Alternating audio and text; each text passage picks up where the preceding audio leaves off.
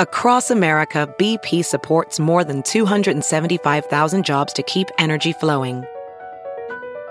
Jobs like building grid-scale solar energy in Ohio and producing gas with fewer operational emissions in Texas.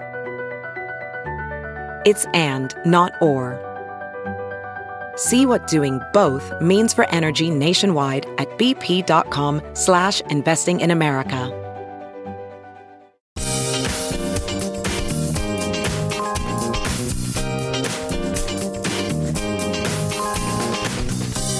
Ben Joravsky Show for this Tuesday, May 23rd starts now. On today's show, Ben welcomes back 25th Ward Alderman Byron Sigcho-Lopez and advocate and activist Loreen Targos. The Ben Joravsky Show brought to you in part by SEIU Healthcare Illinois, Indiana, the Chicago Federation of Labor, the Chicago Teachers Union, and Chicago Reader. ChicagoReader.com for everything there is to know in the city of Chicago, where to go, what to do, what to eat, what to drink, and so much more.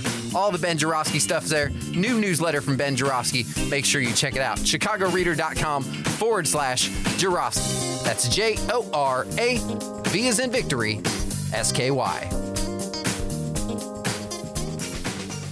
Hello again, everybody. Ben Joravsky here. We're calling this School Politics Tuesday, and here's why. I'll tell you why over the weekend. I finally got around to reading the Chicago Sun-Times WBEZ investigation into the closing of 50 schools, 50 public schools by Mayor Rahm Emanuel and Barbara Byrd Bennett. Remember her, ladies and gentlemen? Barbara Byrd Bennett, former head of the Chicago Public Schools CEO. I believe she's done serving her time. She went to prison for a scam. Anyway, I didn't mean to go on that tangent. So anyway, so deep dive by the Chicago Sun-Times, WBEZ, and I want to give them a shout out for their intrepid work. Sarah Karp, Alden Lowry, Nader Issa, and Lauren Fitzpatrick did a great job of assembling all kinds of facts and figures about the school closings 10 years ago, ladies and gentlemen. How could it possibly be that 10 years have passed since that moment? So what they took a look at in their investigation is whether the schools saved the money that they promised, whether they utilized the schools as they promised, whether things are better for students like they promised it would be. In other words, were these school closings to the benefit of the citizens of Chicago, the students of Chicago, the taxpayers of Chicago, as Mayor Rahm promised? And the answer, as largely I could tell, is no. No, the students didn't benefit, the communities didn't benefit, and the taxpayers didn't benefit. 0 for 3. That's zero, batting zero. That's a shooting percentage worse than the Boston Celtics have in the current playoffs. And at one point, I cheered out loud. I read the following quote. Times have changed. This is a quote in the article from Pedro Martinez, who is currently the CEO at CPS. And I never thought I would see this quote come out of the mouth of a CPS CEO. And he says, quote, "I strongly believe that the cost of closing schools in terms of the lost trust, the challenges of dealing with the facilities and moving children outweigh any benefits you get from them." Whoa! Outweigh the benefits. A CEO of CPS says closing schools outweighs the benefit. You couldn't find any CPS bureaucrat, leader, administrator who would say that back in the Rahm days. I don't think you could find one who would say that in the Lori Lightfoot days or the Daley days. And this brings me to the element that is not discussed in these articles, but I am obsessed with, and that's the politics of schools. You cannot really, in my humble opinion, divorce the closing of schools from the politics of schools. In my humble opinion, the Chicago public schools are a thing that mayors use to make themselves look better. This is the way it's been for as long as I can remember. I can remember for a long, long time, going back to the 80s. How can you use the schools to make the mayor look like our great leader who cares deeply about students and has some kind of magic formula that nobody else has to get students to perform better, to get teachers to work harder, to get principals to be more accountable? This is really a Daley thing. Daley took control of the schools in 1995. My distinguished guests are waiting here. I don't even know if they were following this stuff back then. That's how long ago we've been playing these political games in the city of Chicago. Sometimes the only thing good about being old, Loreen and Byron, is that you can remember this stuff. Daley took control of the schools in 1995, and it was like mainstream Chicago said, well, thank God for that. The white man is in charge. He knows how to do things. And so what followed was a bunch of press releases emanating from the Board of Education, explaining to the citizens of Chicago how much better students are doing, how much harder teachers are working, what a greater running system it is, how much Daley has improved it. Daley leaves, you figure, okay, it's completely improved. Thank God for that, huh? No, Rahm comes in, he goes, the schools stink. I have to fix it. Wait, I thought Daley fixed it. I thought you spent the last 20 years telling us the great mayor of the city of Chicago fixed the public schools. No, Rahm goes, what we need to do is close these schools. Now, Rahm was a different kind of Democrat in many ways than Daley. I mean, they had a lot of similars and parallels, but Rahm had national ambitions.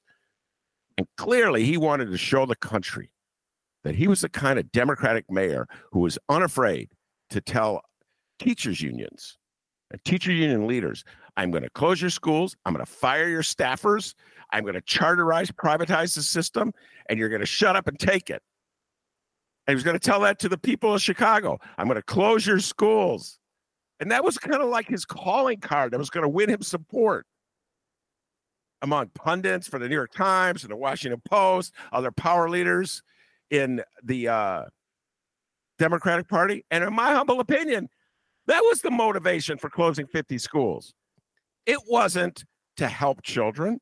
It wasn't to save money.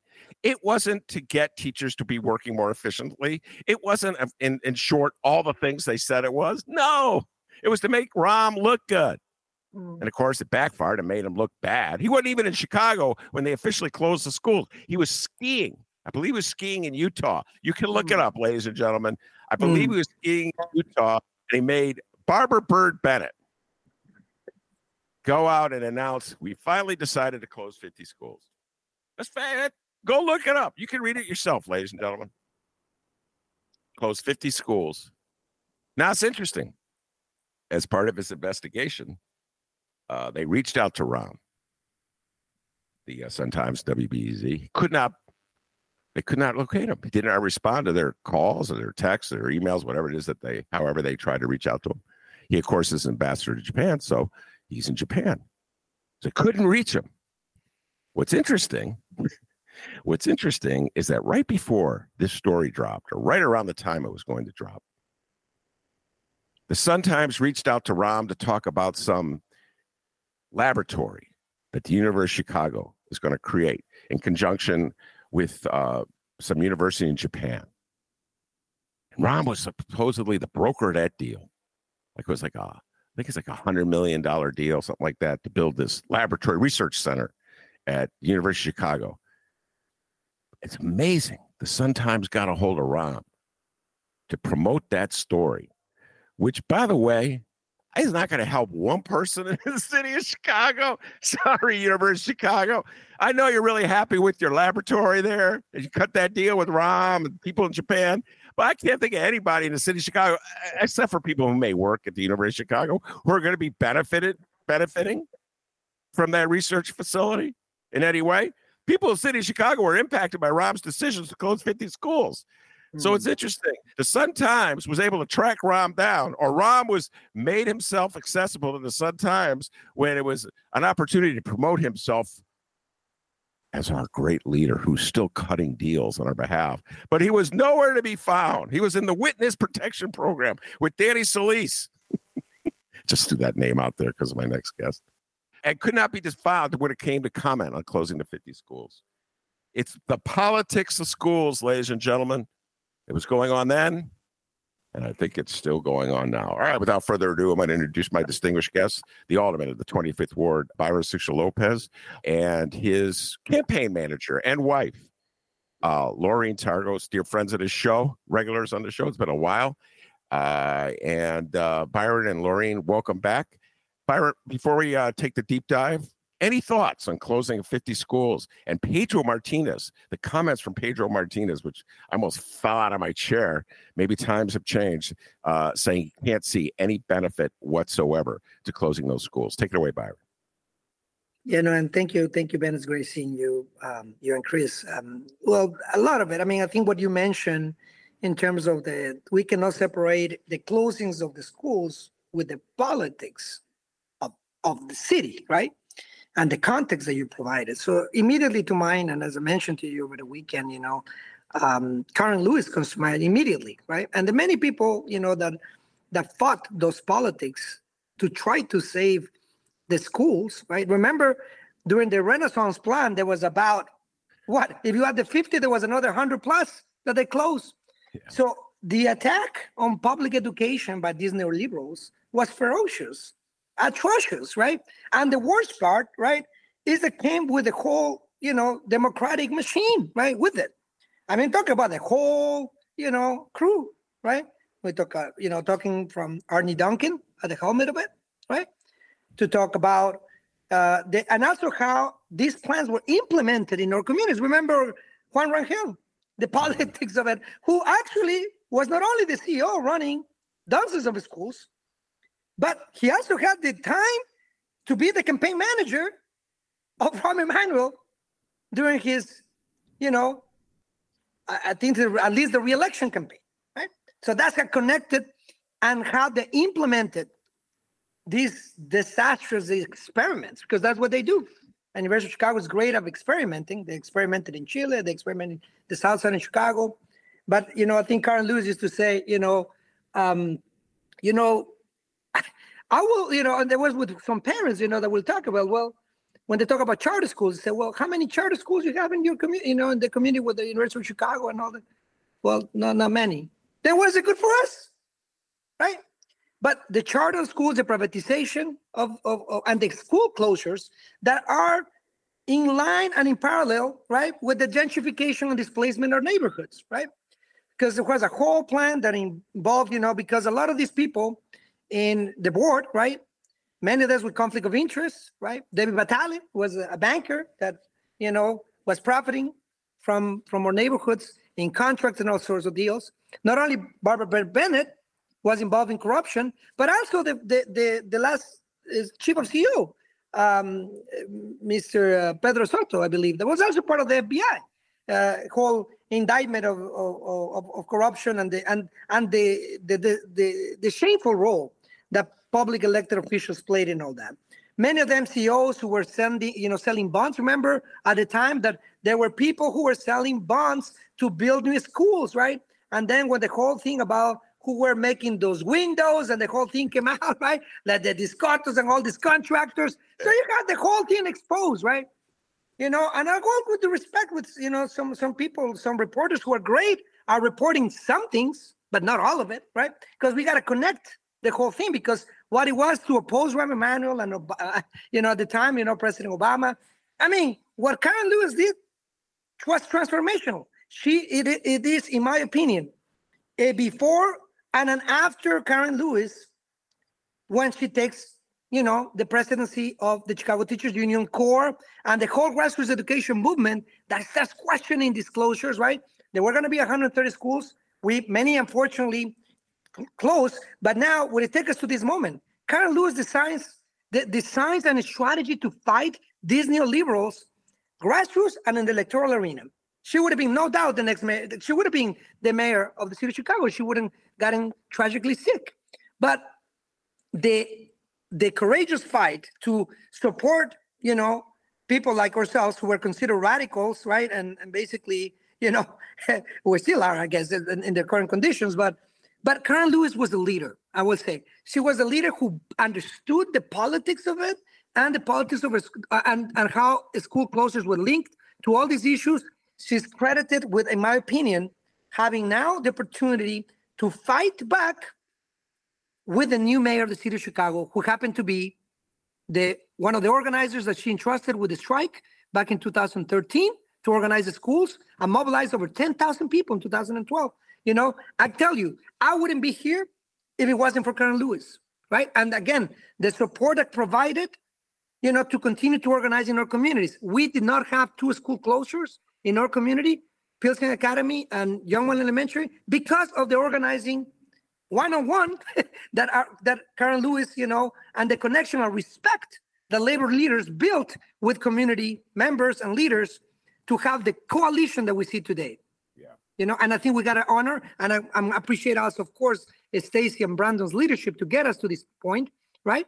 But I tell you, that Karen Lewis, understood the politics of it, understood what it did to her kids. When UNO was advertising bilingual services, yet not providing them, right? And the full immersion programs, the ideology and the politics of it, all exposed, thanks to the organizing and the connections that we built at the time. Just a little assistance for folks who may be new to Chicago. The Juan Rangel that Byron alluded to was the former CEO of UNO Charter School Network, and he was a close political ally of Daley and Rahm. In fact, when Karen Lewis led the teachers on strike, Juan Rangel did a promotion on the street corner in downtown Chicago, say, "Hey, our charter schools are open." So it was a ferocious attack.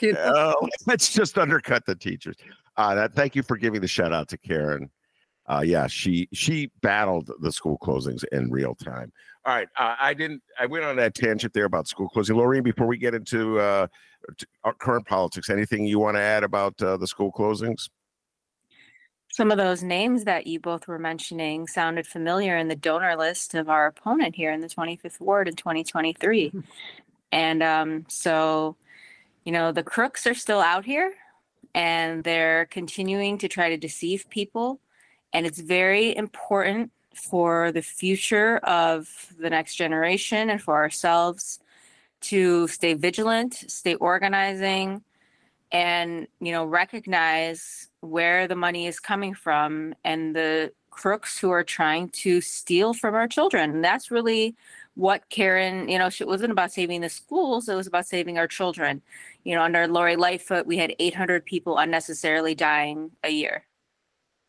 Totally preventable deaths, many of whom would have been prevented if, Rahm Emanuel and this whole neoliberal colonialist, effort didn't happen. And so, now it's our opportunity to fix the problems that have caused so much generational suffering in our city. And it's really the people who, were absolutely wrong about, what they were publicly proclaiming back then when the school closings were, should, take a moratorium on talking for maybe 10 years.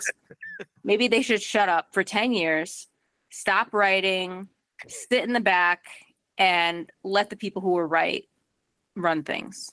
Well, maybe Rahm is taking your advice. He at least took a moratorium on participating in this article about the school closings, but he didn't go the next step and take a moratorium.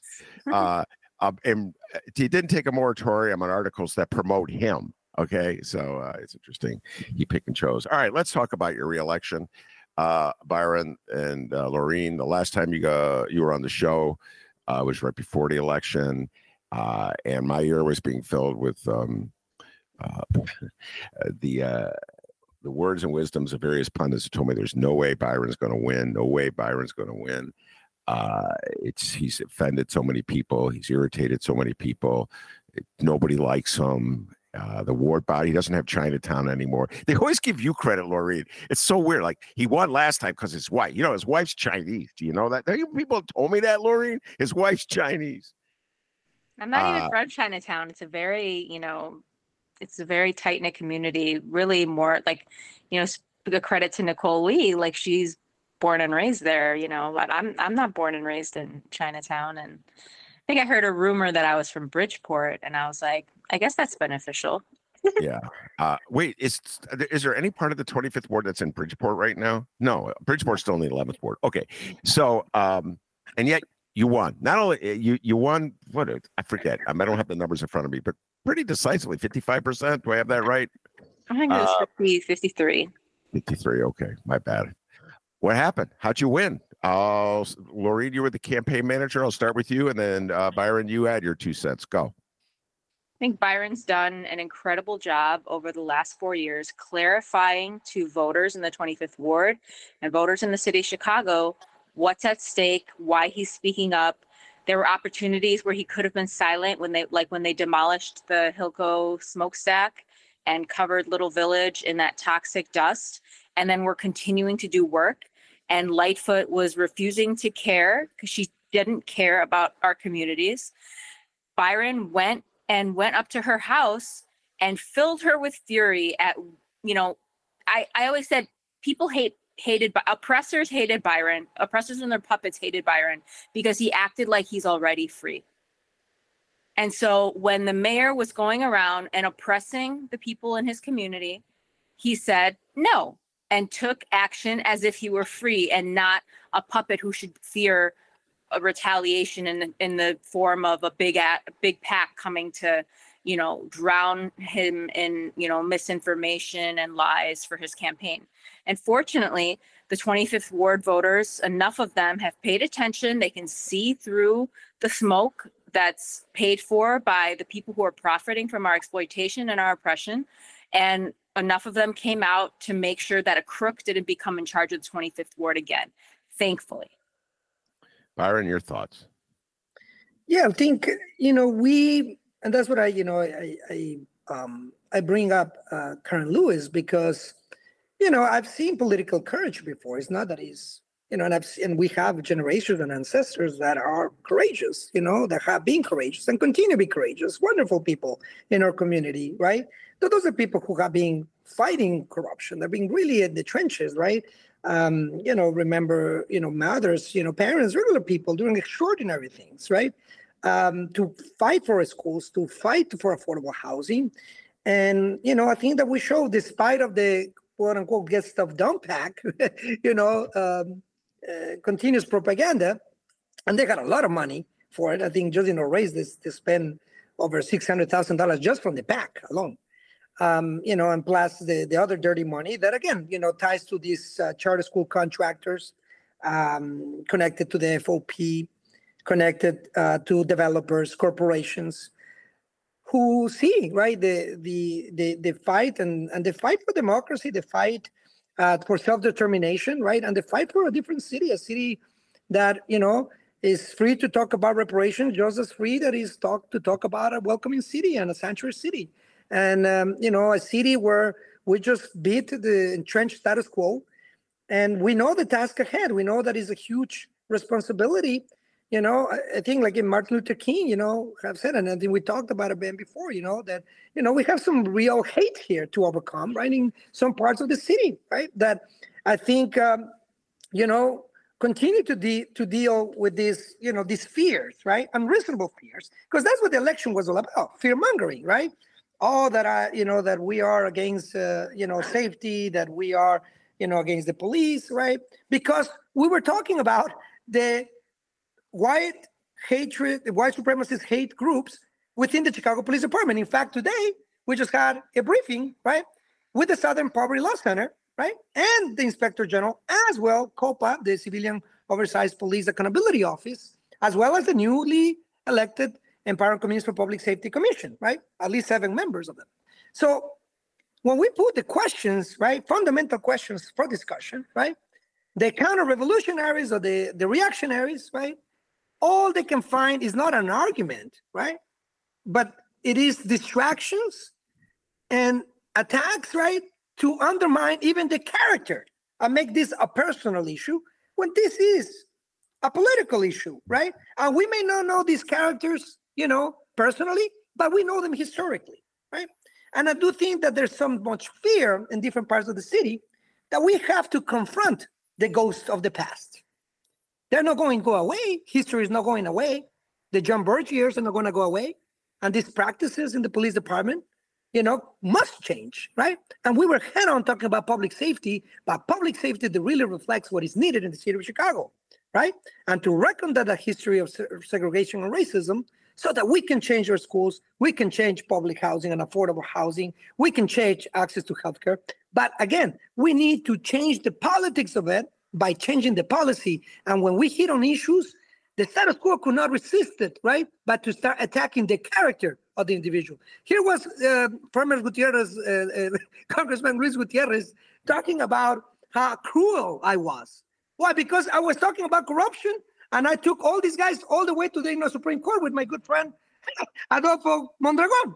That's what this was about, because my community is suffering from property tax increases that comes from these practices. And we took it head on. And we developed, look, we done something that the guest stuff don't pack. Because now look, the new revenue plan includes what we were talking about. Well, it's an Amazon tax, a corporate head tax that Ram, kind of get rid of to benefit his campaign donors. Yeah. Now we're talking about that. We talk about taxing the rich, maybe a get stuff done tax, right? So for the billionaires, instead of wasting their money in political campaigns where they want to put puppets in the leaders, so that they pay their fair share, and these armed dealers and developers stop creating the chaos that they have. But I tell you that I think that we're seeing what's possible because we're talking about the real issues. And now I think what we can expect is to bring more people to these conversations to really challenge this fear-mongering and this, demonization, right, of also socialism, communism now, right? Whereas, we've been back the MacArthur years, right, or whatever they're doing. But I think that this is the time to be head-on on issues.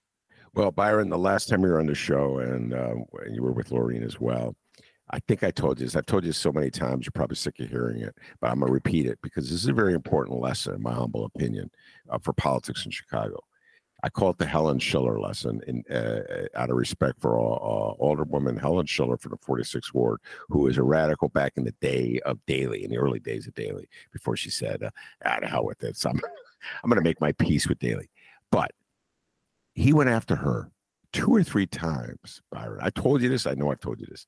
And she beat him each time. And you know why? Because in my humble opinion, as sheep-like as Chicagoans can be, and this is me speaking, not Byron, and not Loreen, as sheep-like as Chicagoans can be, they have respect for an alderman or an alderwoman who stands up to the man or the woman. And if you take strong stands on the side, generally on the side of your community, they will reward you at the ballot box. That is my opinion about what Chicago voters. I'm always making fun of Chicago voters, Loreen and Byron. I always make fun of their choices. But in this one, I have to give them a shout out. I can't recall a lefty ever losing an election in the face of opposition from an all-powerful mayor. And that's why I always laugh at the aldermen, Loreen and Byron, to go, then I can only go so far. I don't want to get the mayor mad. Why? Helen won. Even Joe Moore, before he made his peace with Daley, he won. Byron won. You don't have to. You don't have to sell out your values. You take a strong stand. Just don't go against your people. That's the Ken Duncan mistake. Where you go against your people, then you're vulnerable. You follow what I'm saying? So absolutely. Absolutely. No, you're right. And the only thing that will add to that is that, of course, an incredible campaign manager, right, is, the best strategist in town. I got to add that, right? And I think that also, you're right. We got to believe in people, right? That's the thing in our election, but also in the mayoral race, right? Which we battle. I mean, I think that would spend us just as here, like 2-1, I think. It still didn't matter, right? So I think that this is a time to believe even more, not to, as unfortunately happens with elected officials, instead of now don't fall asleep, but continue, right, honoring those commitments, right? What Lifer did right off the bat, went against every single. Remember those thief giveaways, the mental health clinics, the whole thing, right? Just thinking that you were gonna get the status quo behind her for what, right? I'm glad, that we were, that the city of Chicago spoke, and now I think we gotta deliver for them. Yeah. And by the way, I just also want to give a shout out Adolfo Mondragon. Byron alluded to him. Our good friend, the lawyer, who's on the show last week, dropped about 10 F-bombs in the first 3 minutes of the show. Byron, he got Byron to sign on to that lawsuit challenging Danny Solis, and ultimately, really, Ed Burke and Michael Madigan's using campaign money for their criminal defense fund. And most pundits said that's the kiss of death, for Byron. He put his name on that lawsuit. And he's still here, and they're still not here.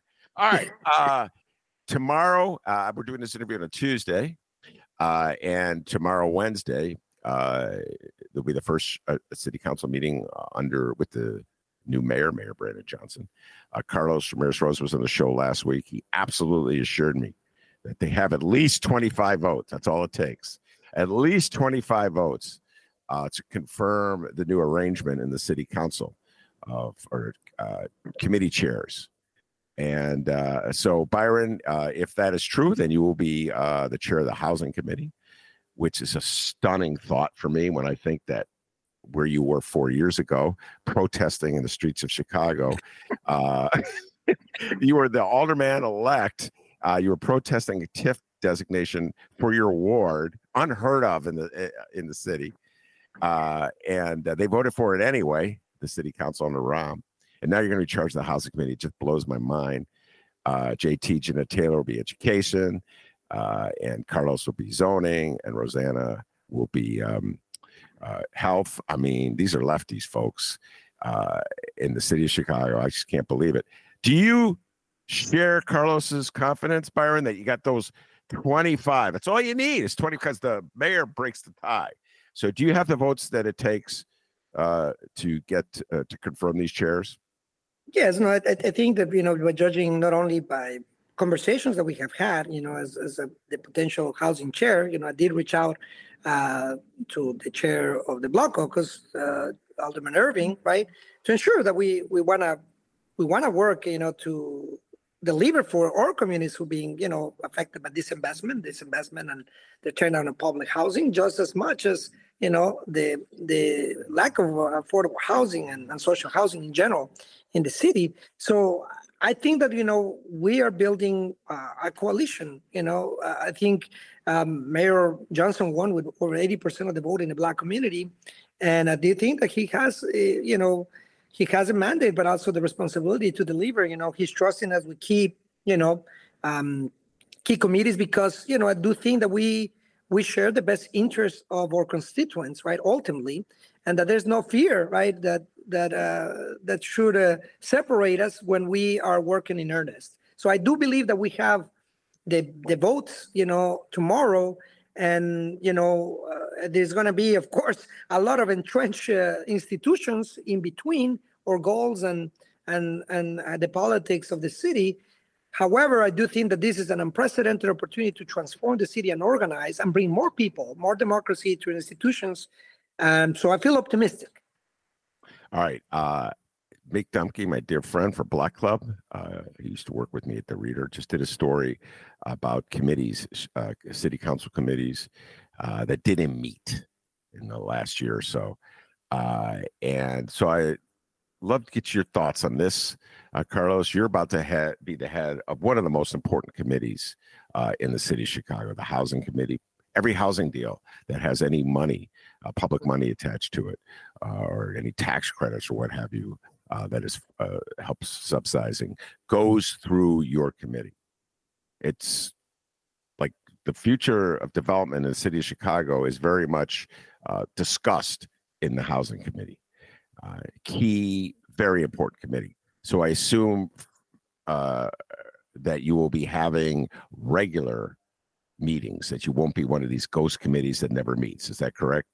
Well, that's correct. And not only we will have regular meetings, but what we like is to bring our meetings to the people, right? We're talking today with some CHA, advocates. So we want to listen directly from our constituents, bring more people to hearings, bring more people. And I think, I remember there was a good meeting on reparations that Alderman Sawyer, early on in the administration when Lightfoot still was sort of campaigning and pretending at least that she was caring. There obviously nothing transpired, but there was a whole reparations committee that was formed. And I think that we want to talk about the harm that was done, in the Black community by school closures, right? 90% of them were in Black communities. It was tragic. 300,000 people were displaced on top of the redlining and the racist policies of the past. So I think that we have the responsibility, right, to rebuild trust, right, and again, to honor the commitments and promises that the city made. We just saw in incredibly, disappointed on the deal in the Abla homes I used to represent, the Habla Homes community. I have a commitment to the community to honor the 3,000 units of public housing that was promised to them. I think that we need to start with honoring our promises. I've already reached out to several other housing advocates to discuss and bring back the Harold Washington plan of housing, right? That had some similar goals. So there's a blueprint. We want to make sure that we bring these meetings and hearings with the people, hearing from CHA residents as well, as undocumented workers and other vulnerable communities, veterans, people with disabilities that are affected by the, real criminal policies of selling SROs, for instance, to developers. I think that there's a lot of work to do. We have a deficit of 120,000 units of housing, public, affordable, social housing, affordable permanent housing, co-ops, you name it. And I do think that it will require, us to work, together. I think that there has to be changes in leadership in CHA because we cannot continue to have these land grabs. We also got to talk about, unconstitutional bans that we have allowed to happen, like the ban on rent control in Springfield. That has to be lifted so that we can discuss about ways we can stabilize rents and taxes in our communities. And that has to be linked to a revenue plan that I think the mayor is right to push. We just mentioned this in an article with Cranks, and they accepted this. We have people like Ken Griffin who had spend the $50 million to defeat the, progressive income tax, only to then later to leave to Florida and now live comfortably, in another state. I mean, this is the nonsense that we cannot allow anymore, so that we can need revenue that comes from corporations and billionaires who obviously have a lot of money to go around, right? And they have to pay their fair share. That's what we're talking about here. It has to be linked to a revenue plan that is sustainable. And I think that we cannot have like property taxes doubling or tripling overnight to displace communities like, Pilsen Little Village, as we've seen also in Black communities when they had destabilized communities by redlining or school closures and so forth. And the creation of mental health clinics and the coordination between communities. So I tell you that we are ready, to work, right, and bring it to communities. We expect to always do changes, repurposing on sites in empty schools and so forth with the community, in consultations with community, what are the local needs that have to be tied with larger needs. But I tell you, we not only will have regular meetings, but I think that we need to listen more to the current housing situation. We've been in a housing crisis for a long time. So we need to respond to tenant rights, homeowners, small homeowners who are affected by property taxes.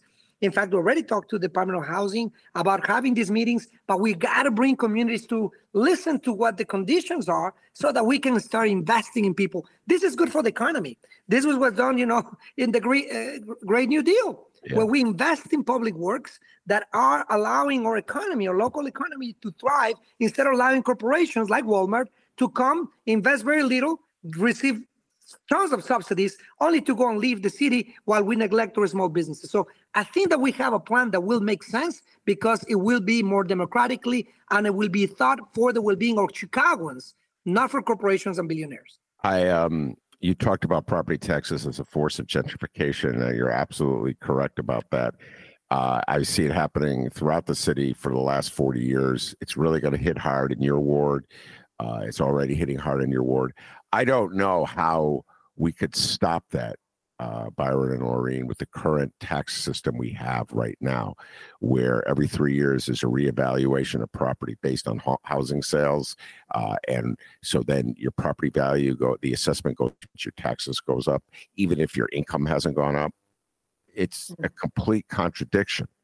And I don't know how, Byron, even you as the chair of the housing committee, could change that, could put the skids on that kind of gentrification without a dramatic change in how we assess property. And I don't see anybody talking about that in the city of Chicago. Your thoughts?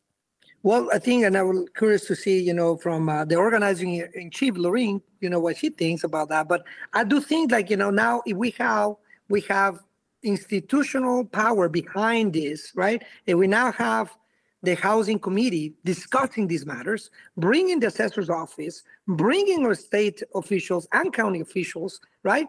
Because at the end of the day, the county commissioners, the people who have the ability to change, to listen and hear their constituents, right? And put on the forefront a platform that speaks to the needs of Chicagoans, not the developers that are benefiting by this structure. So I do think that this is not all of it. That's what I think we gotta work day in and day out, because we also gotta stop these, like I said, practices of selling SROs to developers and so forth, and not being afraid, like we done in the 18th and Peoria in Pilsen, when developers do not want to reach agreements, eminent domain. Right? I mean, that's what happened in 18th and Peoria, so that we can build the infrastructure that our communities need. So I do think that we have a mandate, from people to address the housing crisis.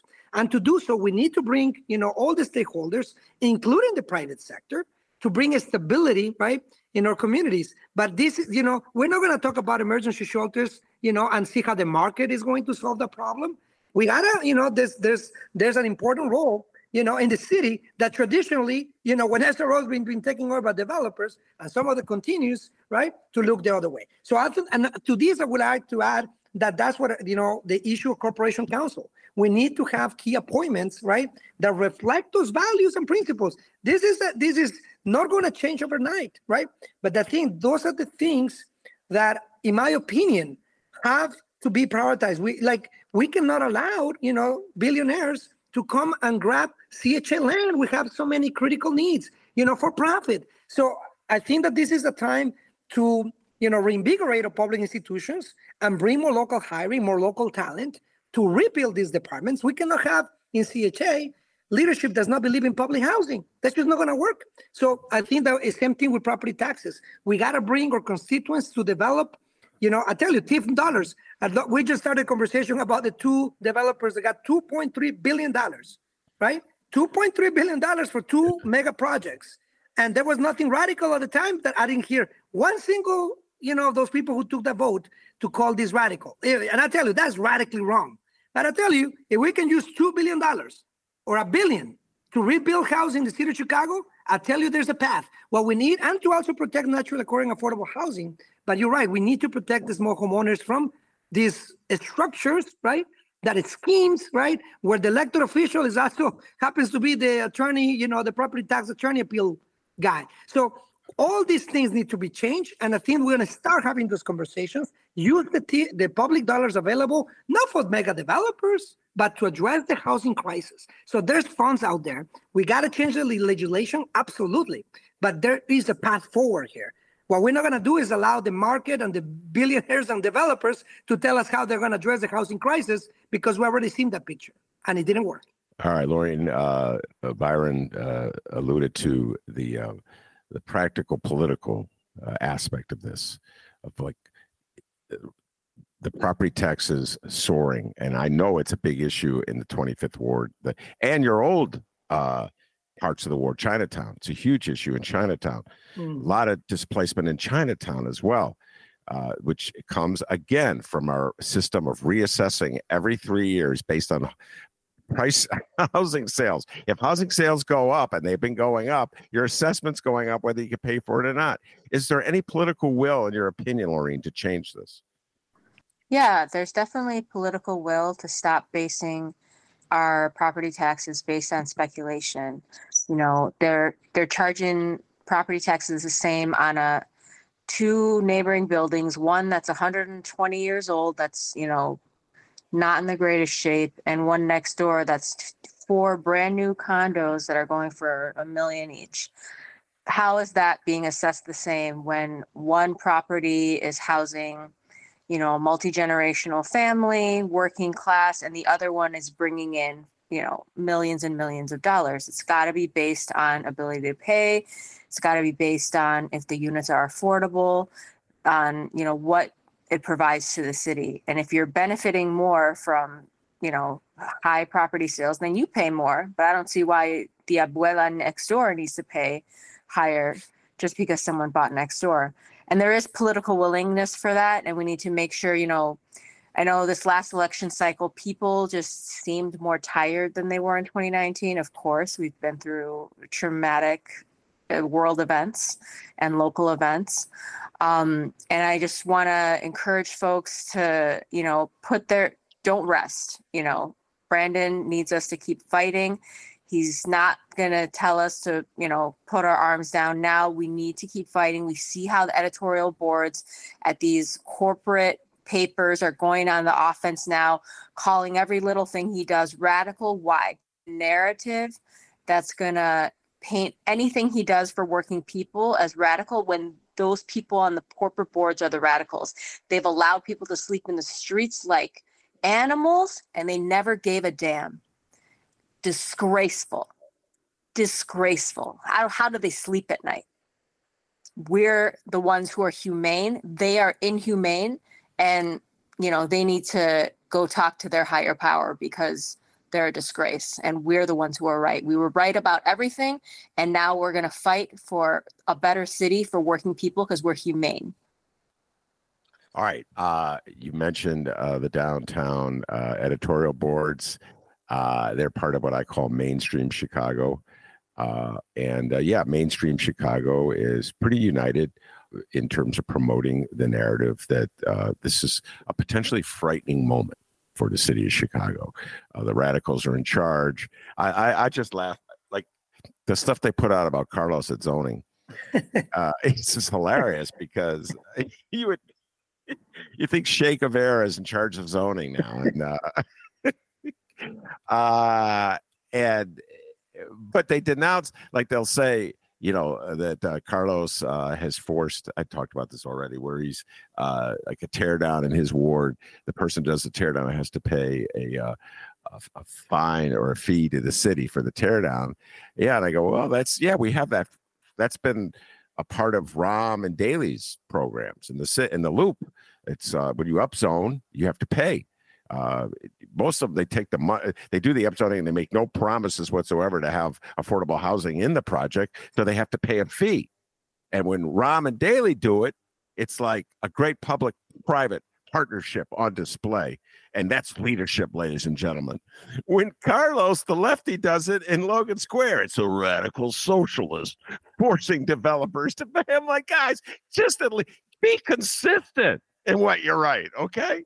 If you're going to, pat Daley and Rahm on the back for it, pat Carlos on the back. Boy, they're going to go after you, Byron, because you're even leftier than Carlos, in my humble opinion. I've had you both on the show. So is corporate Chicago or mainstream Chicago reaching out to you, Byron, since you announced as part of the reorganization, you're going to be in charge of housing? Have you been getting calls from developers? Have you been getting calls from, bankers saying, Byron, we may have misunderstood you, or you may have misunderstood us. Let's go have lunch in Chinatown, like you had with that weirdo on the podcast. Oh, actually, it was dinner we had in Chinatown. But have you had any overtures like that? Well, we coincided with some of the private sector groups in the transition team, right? What we have always said, right, is we want to discuss these issues publicly, openly, right? We're always ready to have a conversation and compromise. It's been the corporations who are never willing to compromise, right? We cannot even. Let's remember, even before we introduced bills, the past in committee for discussion, they already set them to rules and kill them before we can even have a conversation. So I think that the conversation is: are these entities vested in the success of the city of Chicago? Because I tell you, I have plenty of small businesses and teachers and working people who are vested. Many of them stay when the corporations leave and packed when it's quote unquote not profitable. So we are, of course, open to have that conversation. And I do think, like I said, that there is, when we talk about investing in our communities, right? I see it as a positive. I think the mayor has been clear, and Mayor Johnson has talked about being the investor in chief, right? So I think that these fears, right, this fear mongering about, the doomsday. Remember, and I was one of the co-chairs of the Affordable Requirement Ordinance Task Force, right? And even though I voted against it, there was some progress made when we doubled the minimum from 10% to 20%. And I remember the other side of the table was already doomsday because it was proposed right off the bat, and that I was going to destroy the whole development in the city of Chicago. Now everybody's praising it and say there was best practices and that we should have done it sooner, right? So I don't believe in the fear mongering because I think people have. I think the Bible has a great, way of doing it. Blessed are those who don't have to see it to believe it, right? But most people have to see it to believe it. And I tell you that people have not seen what we can do yet. So I said, don't be afraid of something that we don't see yet. But I tell you that the promise of listening, to really listen and to work with the community and bring more people to city council was done 40 years ago. So I think that there's a blueprint of some of it. And I think and I think it was a great tragedy, the loss of Mayor Harold Washington, right? We could have seen more of it, but we saw the co-optation.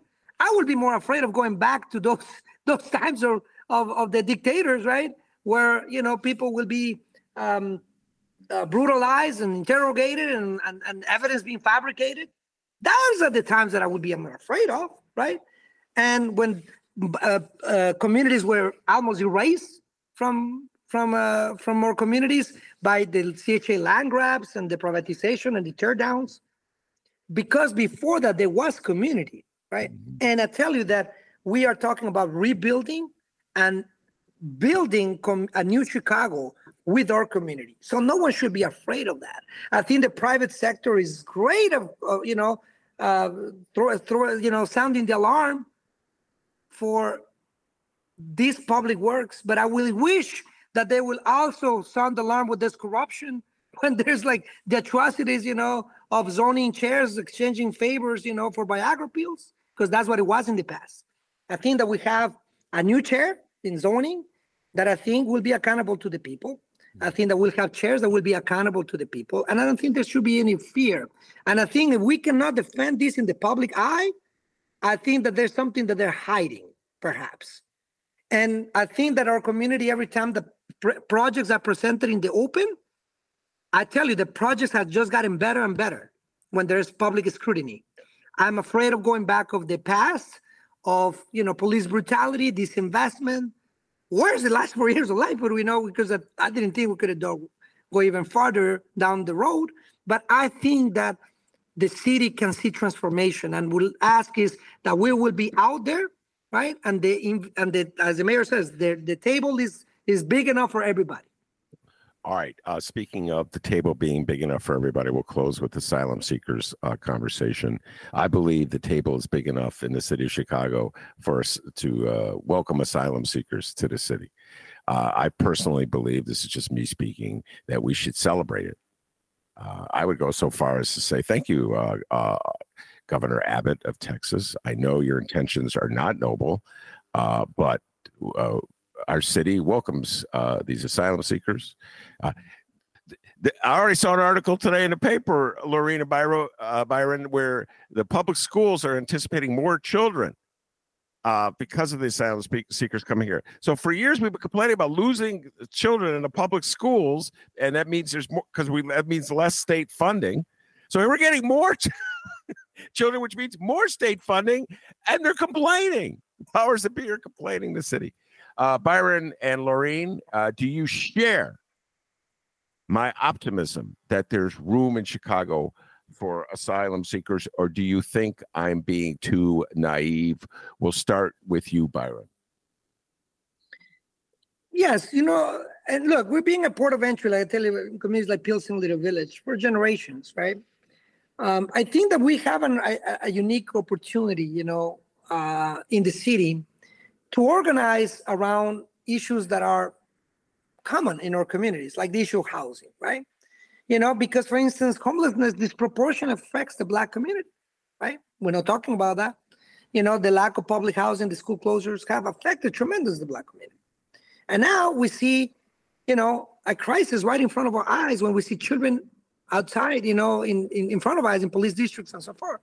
So I do think that this is an opportunity for us to transform the city in a new framework, right? Because we got to talk about reparations just as much as we talk about the definition of a sanctuary city, right? But we need to do both in parallel. We got to talk about the tear downs of public housing just as amount that we have done the tear down of entire countries, right? In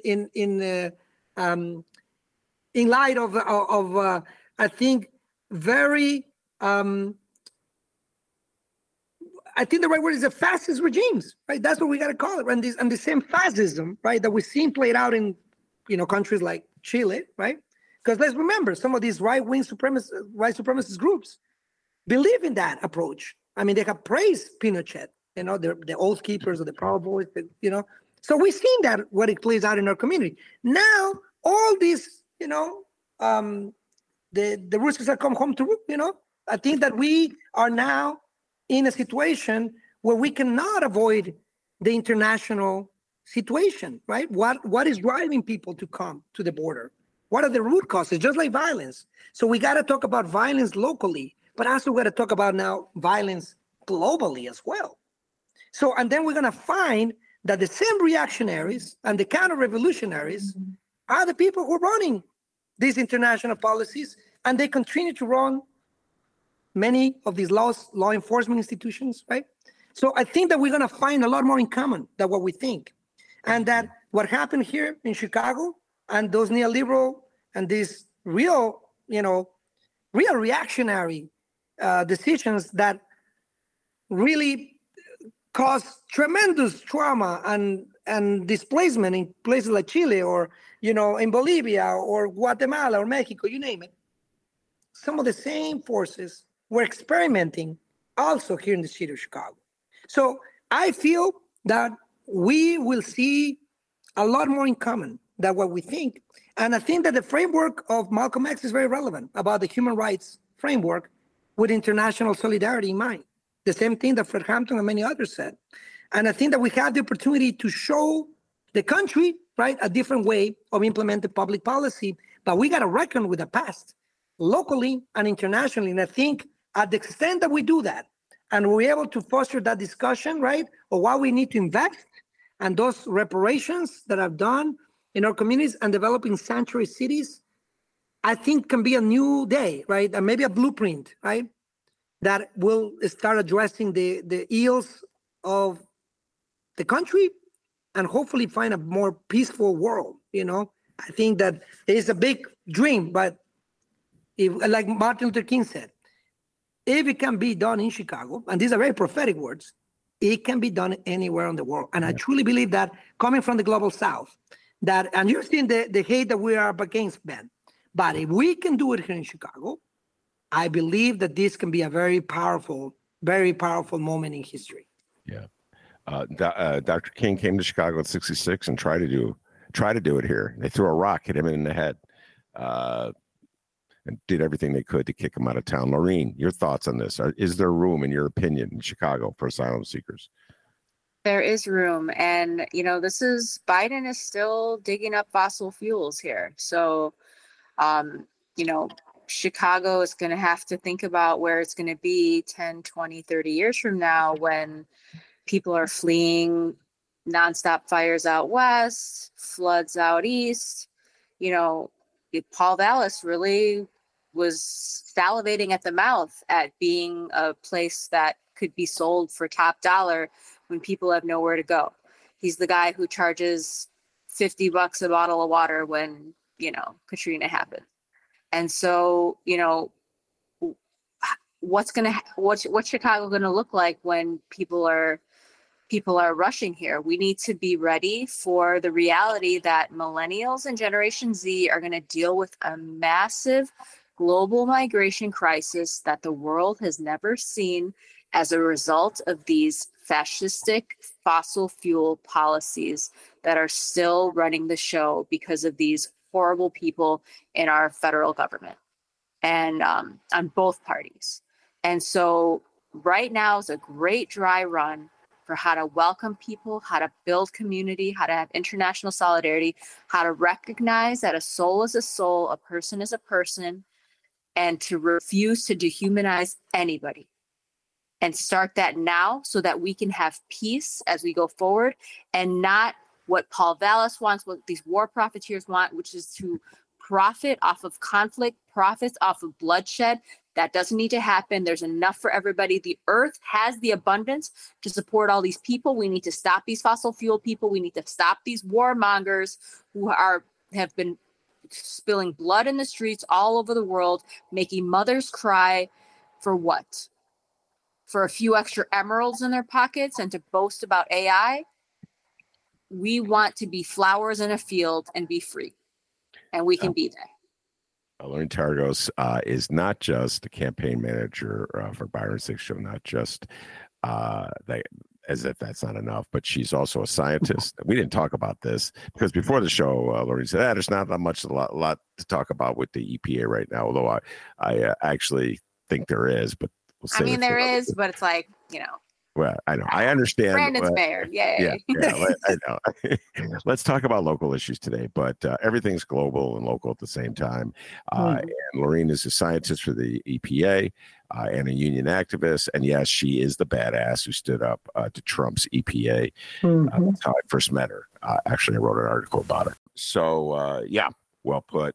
I do believe there's, and I'll tell you what, Loreen, I told you beforehand, MAGA is trying to take advantage of this in the city of Chicago. Vivek Ramaswamy, who's running for president on the Republican side. Romana Hussein, I forgot to send you that article. I wish I had done that. Great column by Romana Hussein in the Chicago Sun-Times. Urge everyone to read it about his venture to South Shore to try to exploit the tensions in there over using South Shore High School, the old South Shore High School, as a center for the asylum seekers. Horrible turnout for him. Like nobody showed up.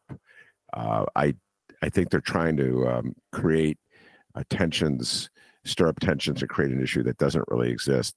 And listen, anytime the city of Chicago wants to start spending its economic development dollars in communities like South Shore, I say take them from your old neck of the South Loop, Byron, where you used to be the alderman. They kicked you out because they didn't want you anywhere near those big time developments. Take them from the South Loop. Take them from the West Loop. You can take them from Lincoln Park and spend them in South Shore. But don't blame asylum seekers because the city of Chicago, often with the blessing of many aldermen on the south side of Chicago, has been spending monies intended for poor neighborhoods in rich neighborhoods. That's me talking, not Loreen and Byron. But I find that one just really remarkable that all of a sudden MAGA cares about what economic development dollars being spent in South Shore and Southside neighborhoods, and they were missing in action. Although I could have used an ally on the right, all those years fighting the city and how it spends TIF dollars in rich neighborhoods. So, Loreen, I think it's hypocritical and outrageous what this young man, Vivek Ramaswamy, is trying to do. He's the 38-year-old mega gazillionaire who made his fortune in tech. And now he's just trying to rewrite history to get himself elected president or probably to be Donald Trump's running mate. Fascists love to, exploit our weaknesses as a community, as a society. And so our weakness is that, we allow corporations to dehumanize and divide us. And I'm glad no one showed up to his talk. And, we need to continue to see the humanity in each other and refuse to allow them to pitch us against each other because they're stealing the abundance of the earth from all of us. And we need to get it back. Yeah. And by the way, spend that TIF dollars down in South Shore. You heard it. You could go ahead. Come on, Mayor Brandon Johnson, redistribute the TIF dollars. That's a great idea to start with. All right, Byron, thank you so much. Loreen, thank you so much. Best of luck to you, Byron. Going forth, you're going to chair. You're going to have that gavel. You're going to smack that gavel just like Lori Lightfoot. We will not be turning off mics, though. Okay. I'm going to hold you to that.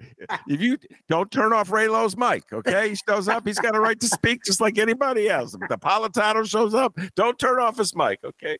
My guy, Nick Spasano, shows up. Don't turn off his mic. He'll run out of gas sooner enough. Get tired of talking. All right. Thank you very much, Byron. And thank you very much, Loreen. Appreciate you coming on the show. All right. Thank you, Ben. Thank you, Ben and Chris. All right. I also want to thank producer Chris. Outstanding job as he always does. And I think Loreen and Byron will agree with me when I say, producer Chris, give yourself a raise. Take it out of petty cash. Peace and love, everybody. And remember, you can download previous Ben Joravsky shows, Benny J bonus interviews, and so much more, all at chicagoreader.com. Follow The Ben Joravsky Show on Instagram at Benny J Show and all over the internet on your favorite streaming and podcasting platforms.